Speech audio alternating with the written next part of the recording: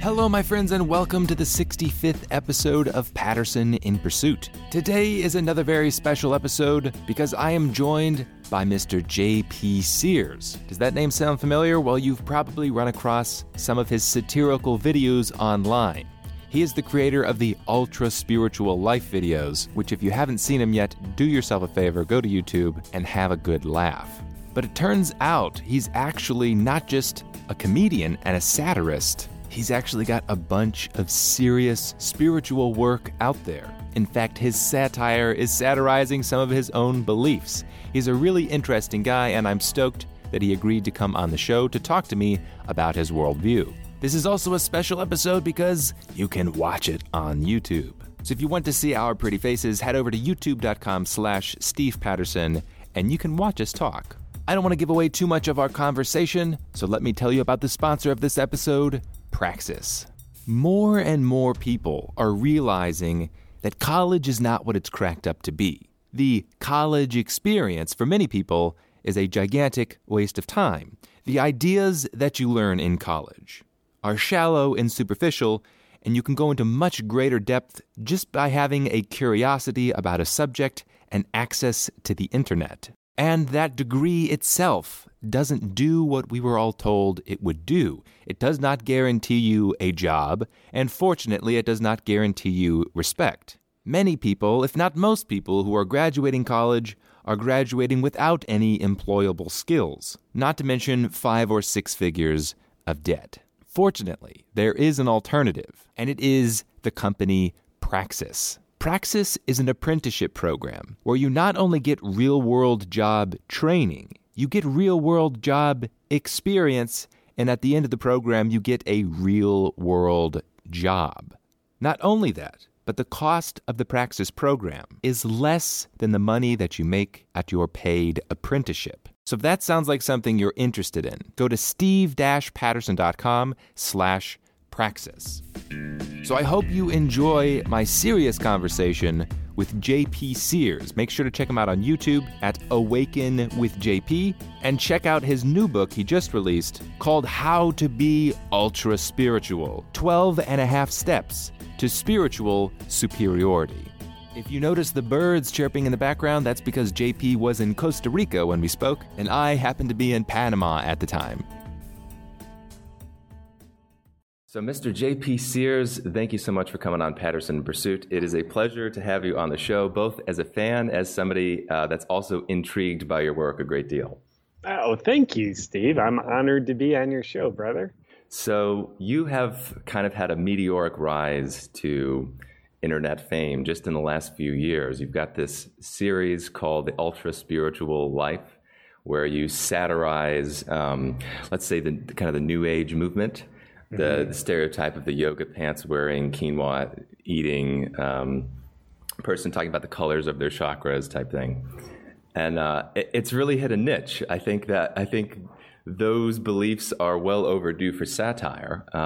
But I was going down the rabbit hole of enjoying these videos, and I also saw on your YouTube channel that you have a bunch of serious videos. In addition to the satire, you are, would it be fair to say you're kind of a life coach? Yeah, that would be fair to say. I've, for the past 15 years, earned my living doing what I would call emotional healing coaching, which is, kind of like a specific thread in the life coaching umbrella. And that's been my background, and the sincere videos on my YouTube channel. I think there's maybe around 150 or so. So yeah, there's definitely that element along with the satire element. I've noticed too, some of your commenters take your serious videos as if they're also satire. So I think part of the reason is because the delivery is pretty much identical. When you're doing the satirical videos, you deliver things in the exact same way as you deliver the serious content. And so, but the actual, what you're saying is totally different. One is obviously satire, and the others are rather good advice. So I think a lot of people are confused. They think that your whole thing is just shtick because you deliver it kind of the same way. I know, and I'm laughing right now. So apparently that amuses me. And there's a part of me that's amused when people are confused. It's kind of like, why don't I just be me? And Right. sometimes I'm sincere, sometimes I'm satirical, and sometimes like I'm both. But typically when I'm doing videos, it's like I'm going to be one or the other, Right. a live video, a live interview, a live audience interaction. Now I might be more dynamic and oscillating between the two. But yeah, and I totally get the confusion because my delivery, like the comedy I do, it's typically straight face, dry humor, Right. satire. So in other words, like I look serious, Yeah. and that's just the way I deliver it. So I guess that the confusion is understandable. I Right. apologize, world, but I'm not really sorry. So what I want to get into with this conversation is exploring your actual ideas. So, because it sounds like, from what I've gathered, it sounds like your worldview might actually overlap with the worldview that you're satirizing. It sounds like, in addition to the ultra spiritual kind of mockery, you do have, maybe, I don't want to speak for you, but beliefs that spirituality is actually a real thing. It's not just something that's silly and to be mocked. Yeah. Yeah, for sure. For me, my, spiritual life, and I know that's a super abstract term, yet I'll use it anyway. My spiritual life, my healing, my growth is incredibly important to me. And I think it's a huge deliverer of meaningfulness in my life. So I do believe it, at least for me, it's important to not take myself too seriously. For me to have my beliefs, but not believe my beliefs. For me to have things that are very important to me, but also challenge myself to see the shadow side of how I navigate those important things and call myself out on what's my ego's agenda and these things that are important to me. And I was finding for, a good solid 10 years in the beginning of my journey, if you will, like all my spiritual practices, spiritual beliefs, they were like really awesome hiding spots for my ego's agenda. Like I wasn't open-minded enough to question, like, am I being egotistical here? Am I using this as a way of self-righteous control? Like I wouldn't question it because like I just looked at like, this is spiritual, let that be a trump card. Like you can't question that. Like there's no way. Like I'll be offended if I question that. But then I realized like, yeah, no, I'm a human being. Of course I have like really egotistical stuff going on. And of course I hide it behind an altruistic hiding spot so that I hopefully won't see it. Wow. But luckily I've learned to see at least some of it. And calling myself out on video is a large part of where the video content comes from. Now there's a lot of ideas packed into there. I like what you said. You're hiding your ego behind altruism. So yeah. I do want to get into that. But before we get into what you mean by that, would you say that your beliefs are influenced or akin to traditional Buddhist thinking? I mean, there's definitely some carryover. I've never like formally studied Buddhism. Like I'll have a book of like quotes. It's like that, okay. Which is really shallow study, and I'll look at Buddhist quotes occasionally. So, but to me, the ideas of non-attachment are huge, and I think that we can attribute that to Buddhism. So, I'm definitely not like a perfect fit Buddhist, but there's probably more than any other one philosophy. I probably take more from Buddhism than any one philosophy. So a lot of times traditional religion, whether it's, if you want to call Buddhism a religion, just for these purposes, let's call it a religion. That's often how it's categorized. Buddhism, Christianity, Islam, a lot of these philosophies are dismissed immediately as being kind of vacuous and anti-intellectual, and there's just a bunch of garbage. I think that's a shame. I think there's a great deal of truth to be found if you can pick it out from kind of the bullshit. There's a lot of there's a lot of nonsense in religion, and that's true. But I think too many people throw out the baby with the bathwater. So, and I get this is the same. This somewhat goes on with people who are probably really big fans of your videos. They think what you're doing is satirizing, criticizing, and mocking all religious or spiritual claims kind of as a blanket thing when this is clearly not what you're doing. Yeah, and I realize everybody needs to have their own interpretation, of what I'm doing. You look at a piece of art in an art gallery, and if there's 20 people looking at it, you're going to have 20 different interpretations. So like, right. I don't at all want to be a dictator and like, just like, demand people see things the way I see them and the way I intend for them to be seen.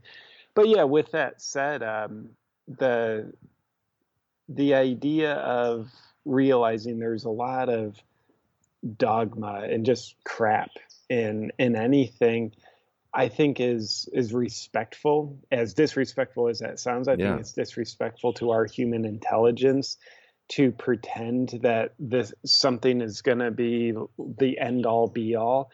And I think that's why a lot of people get turned off by religion, which, like I do, because to me, it's like, we're smarter than just to believe this is the only answer. But it's just like a farm. Like if you go to a farm and you start picking nourishing vegetables from the ground, you realize there is so much dirt that you're not scooping up, but you're picking the good things, which is just a very small surface area when you do the math, but you pick the good things. And I think we can do that with really any kind of philosophy. Acknowledge there's a lot of dirt you don't want to consume. Yeah. Like, let's just acknowledge that the dirt of dogma, let's leave that behind. But if there's gems that are actually going to nourish your life, then I think we can pick that. So by no means do I intend to be disrespectful to anything I satirize. I typically actually only do parody videos on things that I have a high amount of respect for. And I think part of respect for anything is seeing the whole picture, not just the light fairy tale side, but also like, what's the underbelly? Right. You've got a video called How to Become Gluten Intolerant, which is funny and captures, I think, some of the pretense of people who go around being proud of their, being gluten intolerant. But on the flip side, I'm curious, is that one of those ideas you respect? Because I try to avoid gluten because I experimented and had a good, reaction. Is that also something you've done? Yeah. I've been gluten-free for about 16 years or so. Wow. So it makes a difference in my life to stay away from gluten. And so, yeah, for sure. It's like everything in that video, like that was me, those self-righteous controlling behaviors. Like I'd go home, visit my family, and like, how dare you have gluten on the table? Right. And then after a while of doing that, I'm realizing like I'm not being gluten-free, I'm being a jerk. So being a jerk is different than being gluten-free. So, in the video, How to Become Gluten Intolerant, I'm separating the behaviors from the practice. It's like it's the video isn't really about being gluten-free. It's about self-righteous human behavior that tends to follow people wherever we go. But again, one of my dilemmas that has challenged me is I hide my self-righteous, like just judgmental crappiness behind freaking wasp is chasing me. Welcome to Costa Rica. I hide it behind altruistic hiding spots. Like, okay, I'm doing this for my health. And I really hope I don't get stung here on this call.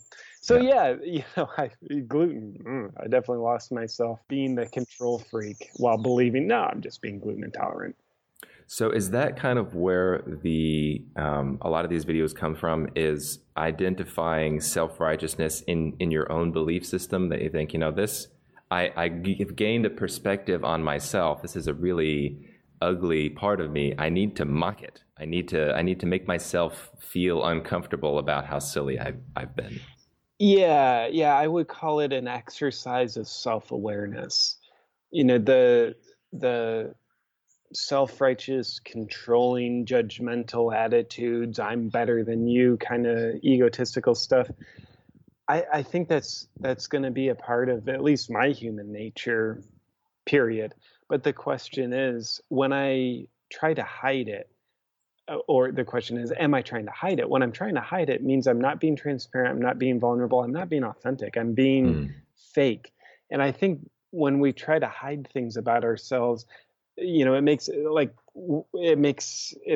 hidden. So what we don't know about ourselves, in my opinion, tends to control us. And I think that creates a lot of chaos.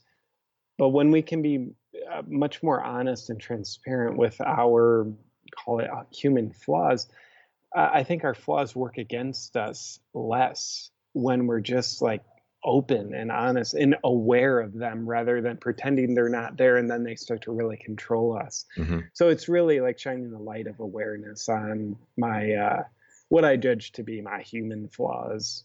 So I've just started getting into meditation, and this sounds like kind of a great deal of what some of the practices is self-awareness, just being aware of what's going on in your own head, both how people perceive you and how perceptions are being represented to your consciousness, and just being aware of kind of what's going on upstairs. And I wonder, what are your beliefs about awareness in general and kind of consciousness, or what actually it is to be human? We talk about human self-awareness, but if we can get into those ideas, what do you think actually it is? Like, I'm confused about what I am. I don't actually know what I seem to be, like a point of consciousness, a point of awareness, but I also seem to have this body, and it's really confusing. So what are your beliefs on this?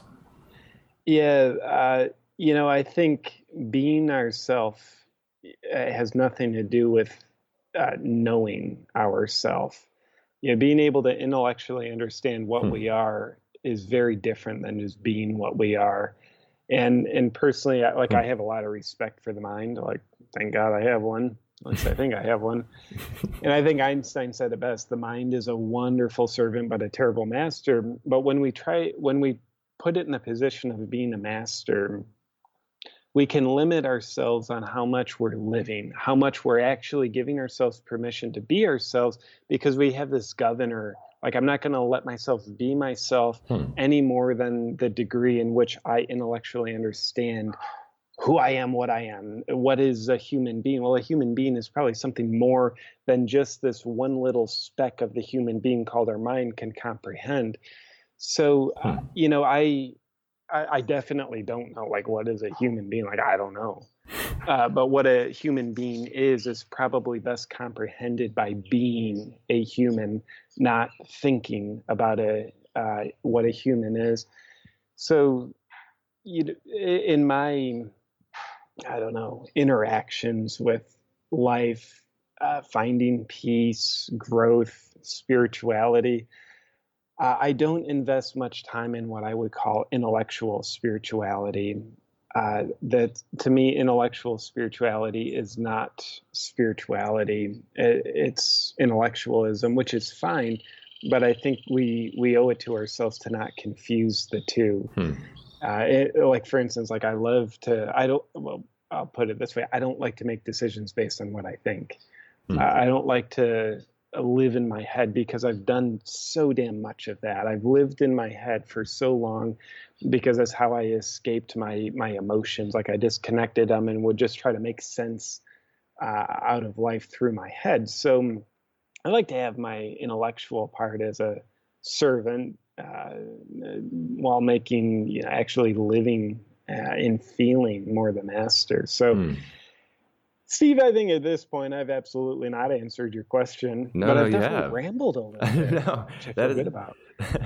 That's a very interesting answer, and it's very appropriate just for me personally, because I'm definitely stuck in the intellectualizing and over-intellectualizing everything. Like, it's hard for me to go out and be a human unless I know what I am, which does seem kind of odd. But several years ago, I had an experience which kind of opened my mind or taught me something that's very similar to what you've just said. When I experienced love for the woman who's now my wife, I thought, okay, this is a totally different ball game. I was doing the rationalizing, kind of disconnected from my feelings, not in like a depressive way, but just in like, well, my feelings aren't serving my purpose of discovering truth. Like, I want to figure out what it is. Then I bumped into this love experience, and it was like, okay, this is truth that I've kind of experienced. I can't fully wrap my head around it, but hard to explain, but I kind of know it's true. Which is sure to upset people in my audience when I put it that way. Yeah, well, good. I think if you just told people everything they want to hear, they would not have any benefit from it. They'd be comforted, but they wouldn't be challenged to consider different perspectives. There's a research institute, I believe they're called the HeartMath Institute, and based on like a study that I didn't even read this study. It shows you how intellectual I am. I just heard other people talking about this study, so just full transparency there. So allegedly, they've done research that shows the electromagnetic field of the heart is 5,000 times stronger than the electromagnetic field of the brain. So if we just kind of take that at face value, which I know really oversimplifies it, but so if at face value, if we just pretend the heart is 5,000 times more powerful, it gives us a 5,000 times greater experience of life than the head, then it kind of makes sense. Like living from our head, it's very finite. We can only comprehend what the head can comprehend, even though we think we can comprehend what's beyond the head. And I think that's incredibly arrogant of our beady little minds. So anyway, that's something like I really can consider. I think our feelings give us so much more enrichment than our thinking. And again, I have so much respect for our thinking. Thank God we think it's important. But I think I think feeling, which is ironic, like I think feeling, whatever. I think our feelings are a language that's so wise that it can't be comprehended through our English language or any other intellectual language. So I think living in our heart at times, feeling our feelings, experiencing the rapture of life that we can't really comprehend with our thinking, things called love, things called connection, is important. Let's try to comprehend things we can comprehend, but surrender to things that we can't comprehend. Now, is there a boundary somewhere where you think that can be taken too far? Because I know just people that I've interacted with, it seems like there is an abandonment to feeling that can sometimes go really awry, and then people are kind of wrecks because they're not like mentally stable, I guess. This is one way to put it. So how do you play that line of let's surrender to our feelings, but kind of keep them in check? Oh, yeah, for sure. To me, the goal isn't to be at one extreme of like, I'm always consumed by my feelings, or to be at the other extreme where I'm only stuck in my head and I have no connection to my feelings. But to me, the space in between, kind of like the Buddhist middle way, is the ideal. And, I think always being in our feelings exclusively means we're pretty freaking ungrounded. Like, let's realize, like, we've got this faculty called our mind, probably for a reason. It's probably meant to be used. It's probably not meant to be used 100% of the time to the exclusion of all other aspects of our wise human self. But yes, for sure, it can be taken out of balance to the extremes, no question. Okay, so I also... Not only am I going to get an interview, I also want to get some life coaching here, because when you say this, now I have questions for you. How do you live more that way? So if somebody has a stop, like the mind is the governor, right? And is putting a stop on action until you get the comprehension before the action. How do you overcome that? So as profound as this love experience was, I found for a while, I still struggle with this, it's almost like an intellectual arrow in my quiver. It's like, oh, I just discovered what I think is the meaning of life. Isn't that nice? And then I forget about it, which seems kind of ridiculous. Yeah. Yeah, I definitely don't have all the answers. I probably don't have any of the answers. Yet a consideration on integrating more into our feelings, which I would equate more into our heart as well, is paying attention to our body sensations. And I'm not even talking about emotions, which is like cool to pay attention to, but I'm talking about like the feeling sensations that come up in our bodies that make no intellectual sense. Because I mean, feelings are something like a dog with an IQ of 12. It can comprehend, like if it feels tingly, like it comprehends that, like tingling. Got it. It's like a no-brainer, literally a no-brainer. It's an all-feeler. So I think regularly practicing the art of paying attention to our body sensations. I was, looking at some comments on a video this morning that really offended some people. And like, wow, I was feeling like tightness in my neck and like tingling in my rib cage. And I wanted to intellectualize it because like it feels safer to not feel things that are uncomfortable. So I wanted to just comprehend, like, oh, well, people didn't understand my intention of this video. And it's like, no, I got to be into the feelings. I can't just run away from these feelings. That doesn't make them go away. Otherwise, it's just like I'm on the treadmill and I'm running faster and faster. So long story short, regularly paying attention to the very simple body sensations that come up in us is something I highly value. Now, how do you keep that open and kind of soft-hearted in feeling when you're an internet personality? The internet is filled with knives and sharp objects that are designed to hurt you. Oh, yeah. Normally, I don't keep it open with the video because you get a million people watching a video. You realize there are some people that are connoisseurs of outrage. They're they're looking for things to get offended about. Yeah. But it so happens to be that, was it 2 days ago, I published a video called Welcome to Costa Rica. I'm curious, did you by chance see it? I saw the title. I didn't see the video though. So it was my like American take on how Americans view in a very arrogant way Costa Rica. And it amused me. And the first time it's ever happened to me where an overwhelming number of people felt very disrespected by the video.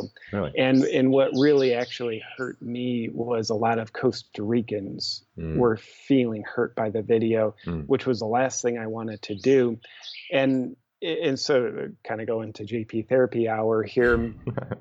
What I didn't realize was here I am, a dude from the first world, making fun of first world perspectives in a second world country. And it really got my attention when I realized a lot, not everybody, but a lot of people, more than I'm comfortable with, are seeing this video in a much different way than I intended. So in other words, like I was really paying attention to like, what's the feedback of this? Because I always want to help people, not hurt people. And wow, a lot of people seem hurt by this. So I actually deleted the video this morning, but that's the reason why I was paying attention to like the comment sections and like feeling my feelings on this video. But like, that's actually the first time that's ever happened. So most of the time to 20-minute answer to your question, most of the time, I think as someone who's publishing work and what I would consider my art online, it's mostly advantageous to not pay attention to the inevitable shallow criticism that comes in from haters. Right. But it just so happens like this is like kind of more the exception than the rule. I mean, this wasn't like hater comments. It was like, human beings educating me on how they perceive this video. So my disposition is to not take that approach. I love that approach. Like that strikes me as soft-hearted and kind. My approach is to say, hey, if you're offended by this, that's your problem. Yeah. So, and I don't know if that's anger or callousness or something in here, but surely you have that thought somewhere, right? Like if you've got offended by a work of satire, that's not my issue. Right? Yeah, in most of the time, that's my stance. Yeah. Because I know my intention of a video, and normally my videos come across pretty much the way I intended, aside from the online haters and people who feel insecure about what I'm talking about and therefore get offended because they're trying to deflect from their insecurity. But this was just different. It was where I felt like if I stood the ground of like, well, you just don't get it, or if you need to be offended, I feel like that would be me staying in a posture of arrogance of you're seeing this video wrong. But I think I needed to realize like I was wrong, and not wrong for making the video, but I was wrong in how I thought the video was going to come across. So definitely took a tablespoon of humbleness for me. Okay. So why is it that you care about being nice? That's a kind of a blunt question. Why do you care about how people feel? So non-intellectual answer. Kind of, it's like the theme of our conversation, intellectual or not. But really, it feels better to me to be nice. It feels better living inside of my own skin, being nice, not people pleasing, not playing it safe, not restricting my points of view that will challenge people, but coming across with good intentions is very important to me. And and actually it makes intellectual sense to me about like, it feels better to me, like being nice and caring to people, which honestly, like that's like selfish, but it's like, it's like a selfishness I'm okay with. Like I feel better being nice to you. It's kind of like the deal. I think that's awesome. I think that's super honest. Do you think that altruism in general works this way? And there's a whole school of thought that thinks precisely that altruism is great and it's important. We want to show love and kindness because it is like a practice of self-love and it'll make you feel better. Yeah. I think it'd be awesome if we could just be altruistic and not have a self-serving agenda. But I think there's a self-serving agenda to altruism. Like it gratifies us, and thank God it gratifies us. Yeah. Or else, like, I don't know that we would have as much kindness happening in the world if it didn't feel kind to ourselves to be kind to others. So I don't want to demonize the selfishness with altruism. I want to praise it. Like, thank God that happens. But I also want to not pretend that it's not there. It's like, no, I just need you to believe like I'm just super awesome and like I get no gratification from helping other people. No, it feels awesome to me. So let's not delude ourselves there. Well, for what it's worth, I think it's awesome that you have the honesty to say that and the self-awareness, because I think that is behind a great deal of perhaps even all of human action is mixed with this little bit of self-interest, and I think it's totally fine. It gets a bad rap. Yeah, well, I appreciate you pointing that out. And like, why not gratify ourselves through altruism rather than gratifying ourselves through bullying? Like, right. There's a reason why people bully and are mean to each other and violent towards each other. It's because that makes them feel good. It gives them a temporary sense of power through having a sense of control over someone. So if that's how we're gratifying ourselves, like, no, thank you. It's pretty destructive if you ask me. So why not gratify ourselves in a way that actually benefits someone else and benefits us at the same time? My wife helps me a lot with this because I waffle between when I see bullies and jerks, I waffle between like, I want to smash them. Like, I think it's awful. And then occasionally, especially when my wife helped me with this, I feel pity because it's like that person on the inside has to be a wreck in order to be such an incredible jerk. Like you got to be feeling terrible. And then I read a little more of what they say and I think, oh no, screw them. Oh, I love it. Yeah. I think bottom line, if someone's bullying someone else, they're a very hurt person trying to hurt another person. And I think it gives the bully the illusion like, I'm not hurt anymore because you're the hurt one. So let me hurt you so I can make you the hurt one so I can have a temporary escape from the hurt inside that I'm not courageous enough to experience vulnerably. That's that's pretty deep. And I imagine if there's a bully listening to this, their eyes probably just welled up a little bit. It's like, no, that's not going on. Yeah, well, you can escape your tears, just like leave a negative, hateful comment Right. somewhere about what was just said. And, online bullying, yeah, that's a good way to escape yourself too. So when I think about this, I'm in agreement, I think, with most of what you've said so far. It strikes me as very odd that this is the system that we inhabit. We live in a system whereby showing love and kindness to others feels good and benefits us. And you almost see something similar in a marketplace where, like, a businessman oftentimes serve their customers purely out of a profit motive, and they kind of make the world a better place, even though it's merged with their self-interest. And I wonder, so one perspective of looking at this is to say, oh, wow, isn't that an interesting coincidence? There's another perspective, a spiritual or religious perspective, which says, no, that's the system's designed that way. Like, there's a reason, let's say there's a benevolent God or something that created the system so that it would be that we get rewarded when we're, loving, or we feel better. What do you think about those ideas? Do you think that that's true? Do you think that's plausible? Yeah, I definitely think it's possible. In a way, it seems like part of the quote unquote system is set up where we are rewarded with gratification for doing good to others. And, honestly, I think humans were ridiculous enough that we need that.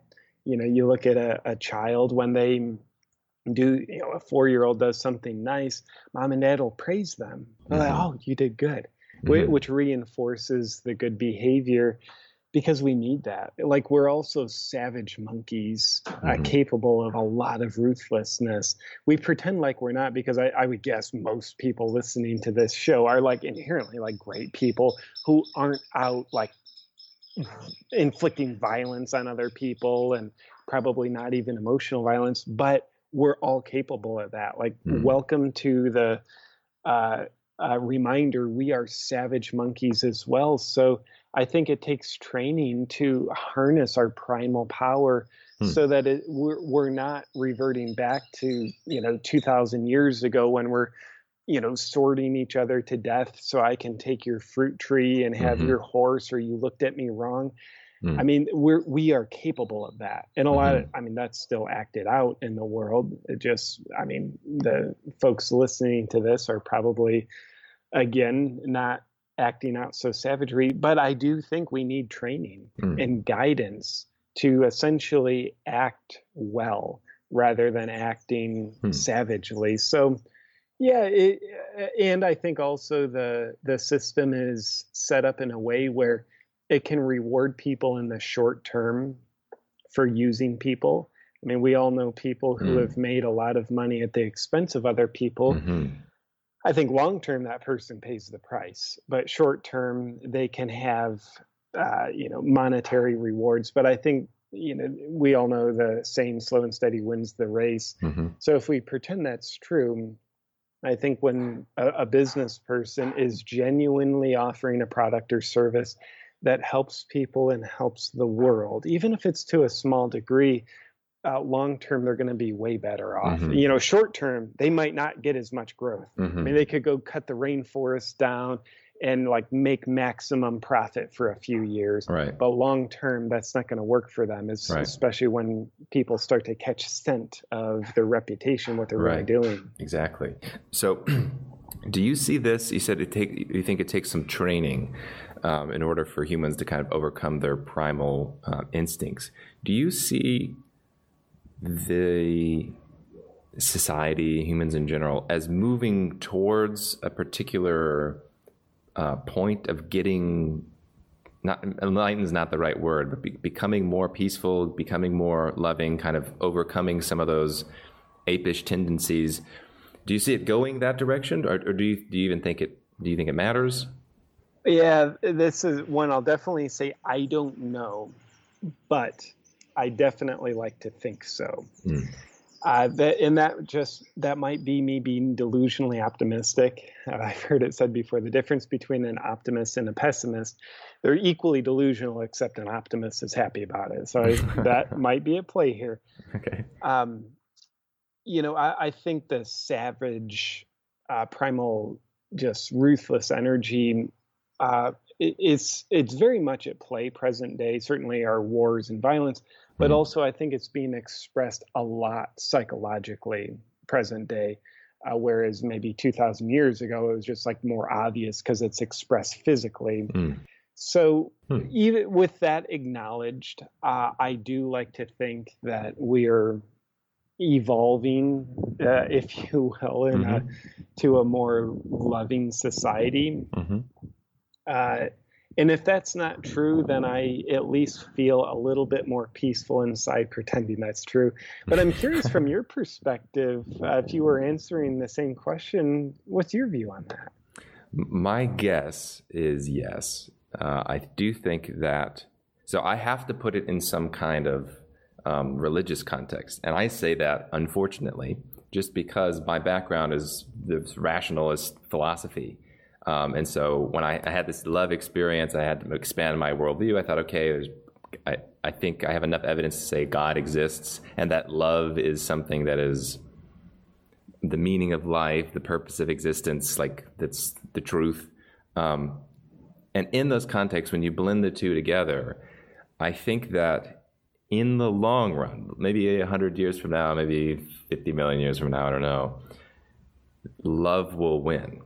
I think it is so superior, and when people bump into it, they're going to recognize this as, this is where it's at. This is powerful enough to structure our lives around. Now, the trouble is when I say that, one is people aren't going to be persuaded because it's not a rational argument, and I totally understand that. But two, love is this ambiguous word, which I'm finding I can't even use anymore because people think I'm talking about just an emotional feeling. And that's not really what I'm talking about. Like, you can feel love, yes, but the love isn't the feeling. That's the feeling of the love. And I don't exactly, it's something like a bond or a connection, or I don't exactly know what it is, but I know it's not just purely the feeling. So I'm not saying we're all going to be like love addicts as if it's a drug, like cocaine, It's like, oh yes, the feeling of love is the meaning of life. I don't think that's the case. But I do think, and this is what most of the religions we're talking about is, when you experience that thing, whatever you want to call it, love or God or truth, you want to expand it. You want to show other people it. And I think if there's enough people that can do that for long enough, maybe it's the delusional optimism. I think it'll win out because I think it's just so incredibly superior. Yeah, I think so too, says this guy's humble opinion. So I want to ask you then, since I sometimes there's a mixture of my audience between kind of religious people or people who are very much anti-religious. So, sounds like a divisive crowd. Well, it is, yeah. I wonder, you did a video called, I think, is it How to Be an Atheist? Something like that? Yeah. And it satirizes what you might call dogmatic atheism, that those that are totally convinced that there's nothing beyond the five senses. Everything is certainly physical, and if you just suggest otherwise, or you suggest that there's a God, it is equivalent to you saying you believe in magic fairies. So what do you think about that? Why did you do that particular video? Yeah, I find a lot of us, when we psychologically become rebellious and defiant, we're being defiant to something, in this case, religion, with dogmatic atheism. I tend to believe when we're acting from that defiant, rebellious place psychologically, we become exactly what we're being defiant against and are blind to it, which I think is hilarious. Freaking wasps are trying to get me again, Steve. So one of the purposes of the video is to create the invitation for awareness of, hey, are you being exactly what you're rebelling against, just expressing it a little bit differently? I think the same thing happens with spiritual people who consider themselves beyond religion and, dogma of religion, man, that's so wrong. So it's like, okay, now you're dogmatic about being dogma free. Right. So can you see how you're losing yourself while you think you're finding yourself? So, but I think if someone comes from what I would call a more mature adult perspective in their psychology and says, yeah, atheism for me, I choose this because of these reasons. Mm-hmm. That's very different than becoming atheist because you're because you're defiant against mm-hmm. religion. So anyway, that's what that's about. I find it amusing how me included, a lot of us will become exactly what we're rebelling against mm-hmm. and be blind to it. Yes, I see it all the time. And one of the words that has now, I can't use anymore, although I do, is skeptic.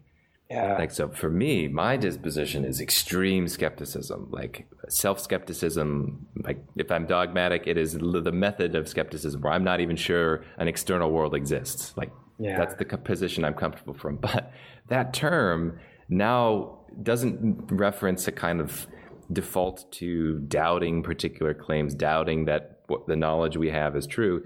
That now is like a social signaling word that implies you have a particular belief system about materialism, the irrationality of religion. There's like a set of beliefs. There's literally a skeptics movement, which is the exact opposite of what skepticism is about. For sure. It's actually, I was, there is a podcast I did. It was, I forget the exact name of it, but they were the skeptics.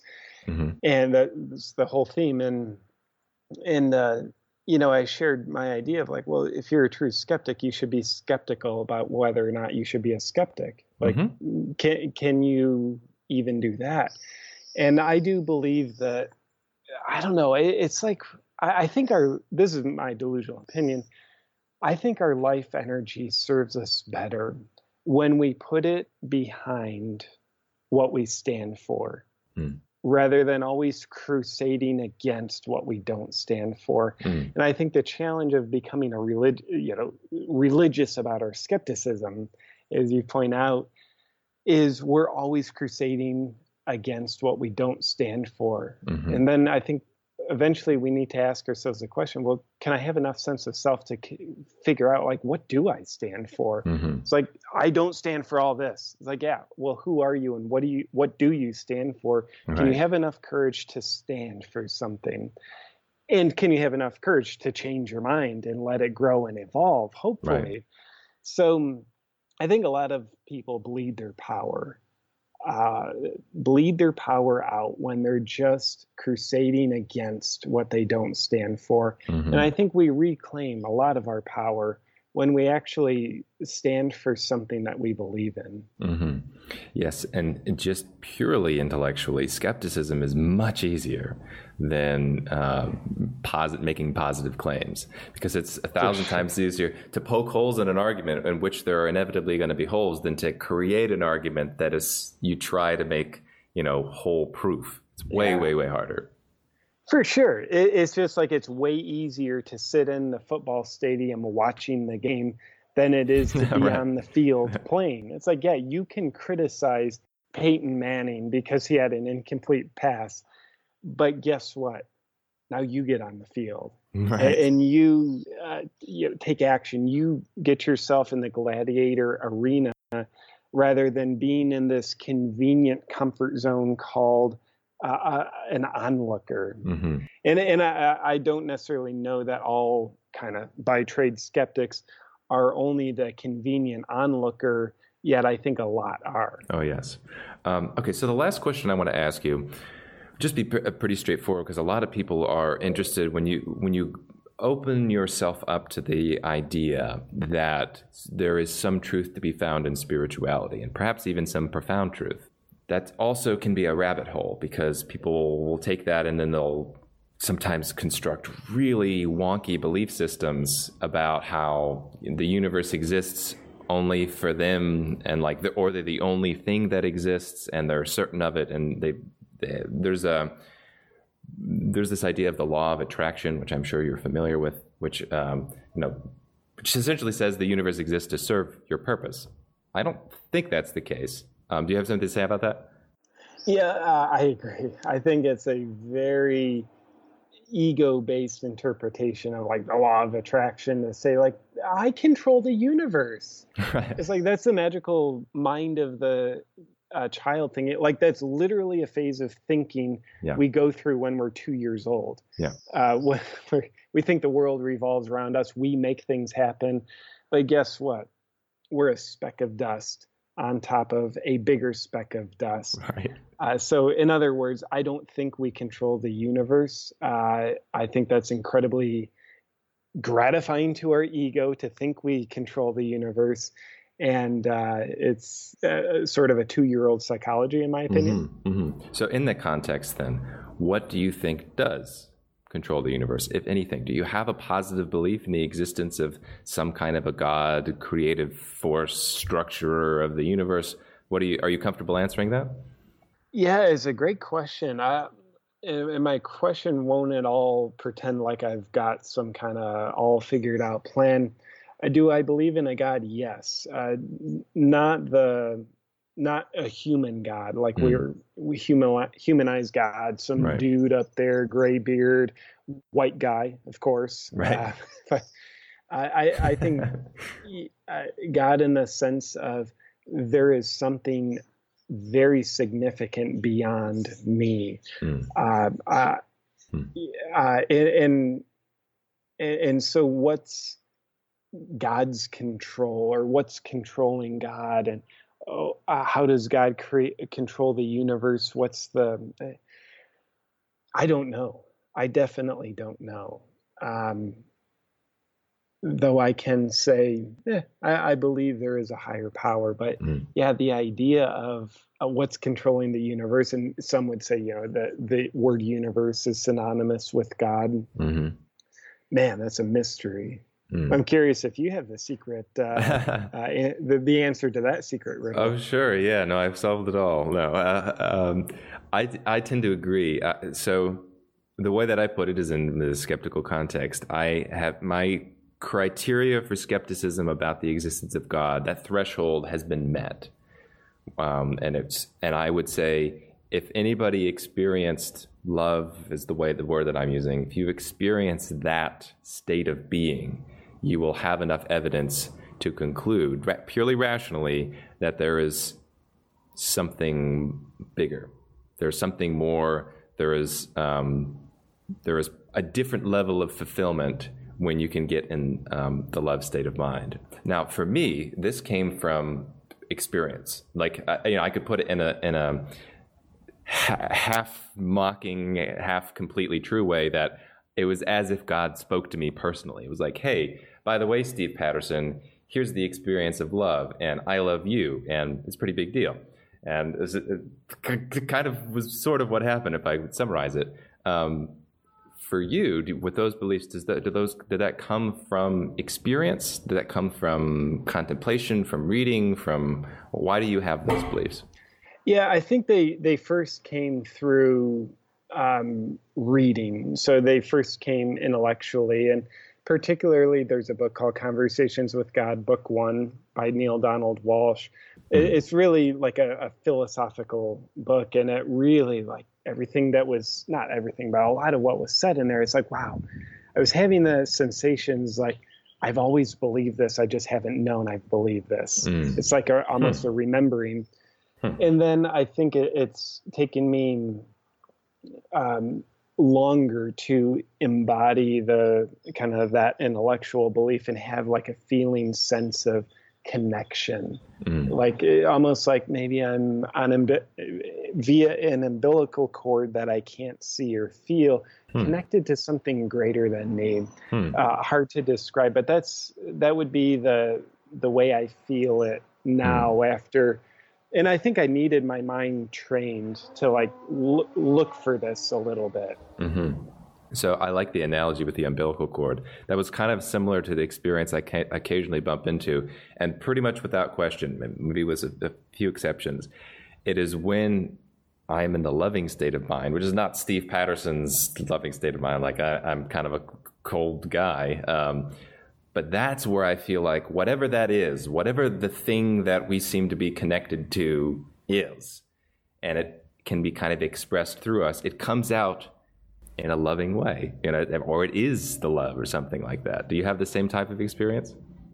Yeah, kind of that reminds me of the terminology of like maybe we're all vessels, here letting something larger than us live through us. And I think similar, like a tree lets something larger than it live through it. It lets the earth live through it. And then, like the tree coursing through the sap, I think is the literal expression of the earth, what's bigger than the tree living through it. So, yeah, I kind of think that's how it is with us. Well, I think that's a wonderful note to end on, a high note. I really appreciate the conversation. This has been great. Oh, for me too, Steve. Thank you so much for having me on. It's been very delightful talking with you, brother. Likewise. All right, that was my conversation with Mr. J.P. Sears. I hope you guys enjoyed it. How about that? There is some deep thinking underneath the surface of this satirist. We got to speak a little bit before this interview and a little bit after the interview, and he really is a nice guy, so I wish him the best of luck as he continues his rise to internet stardom. And I just found out, after we spoke, turns out JP is a college dropout himself. Go figure. All right, guys, that's all for me this episode. Have a great week.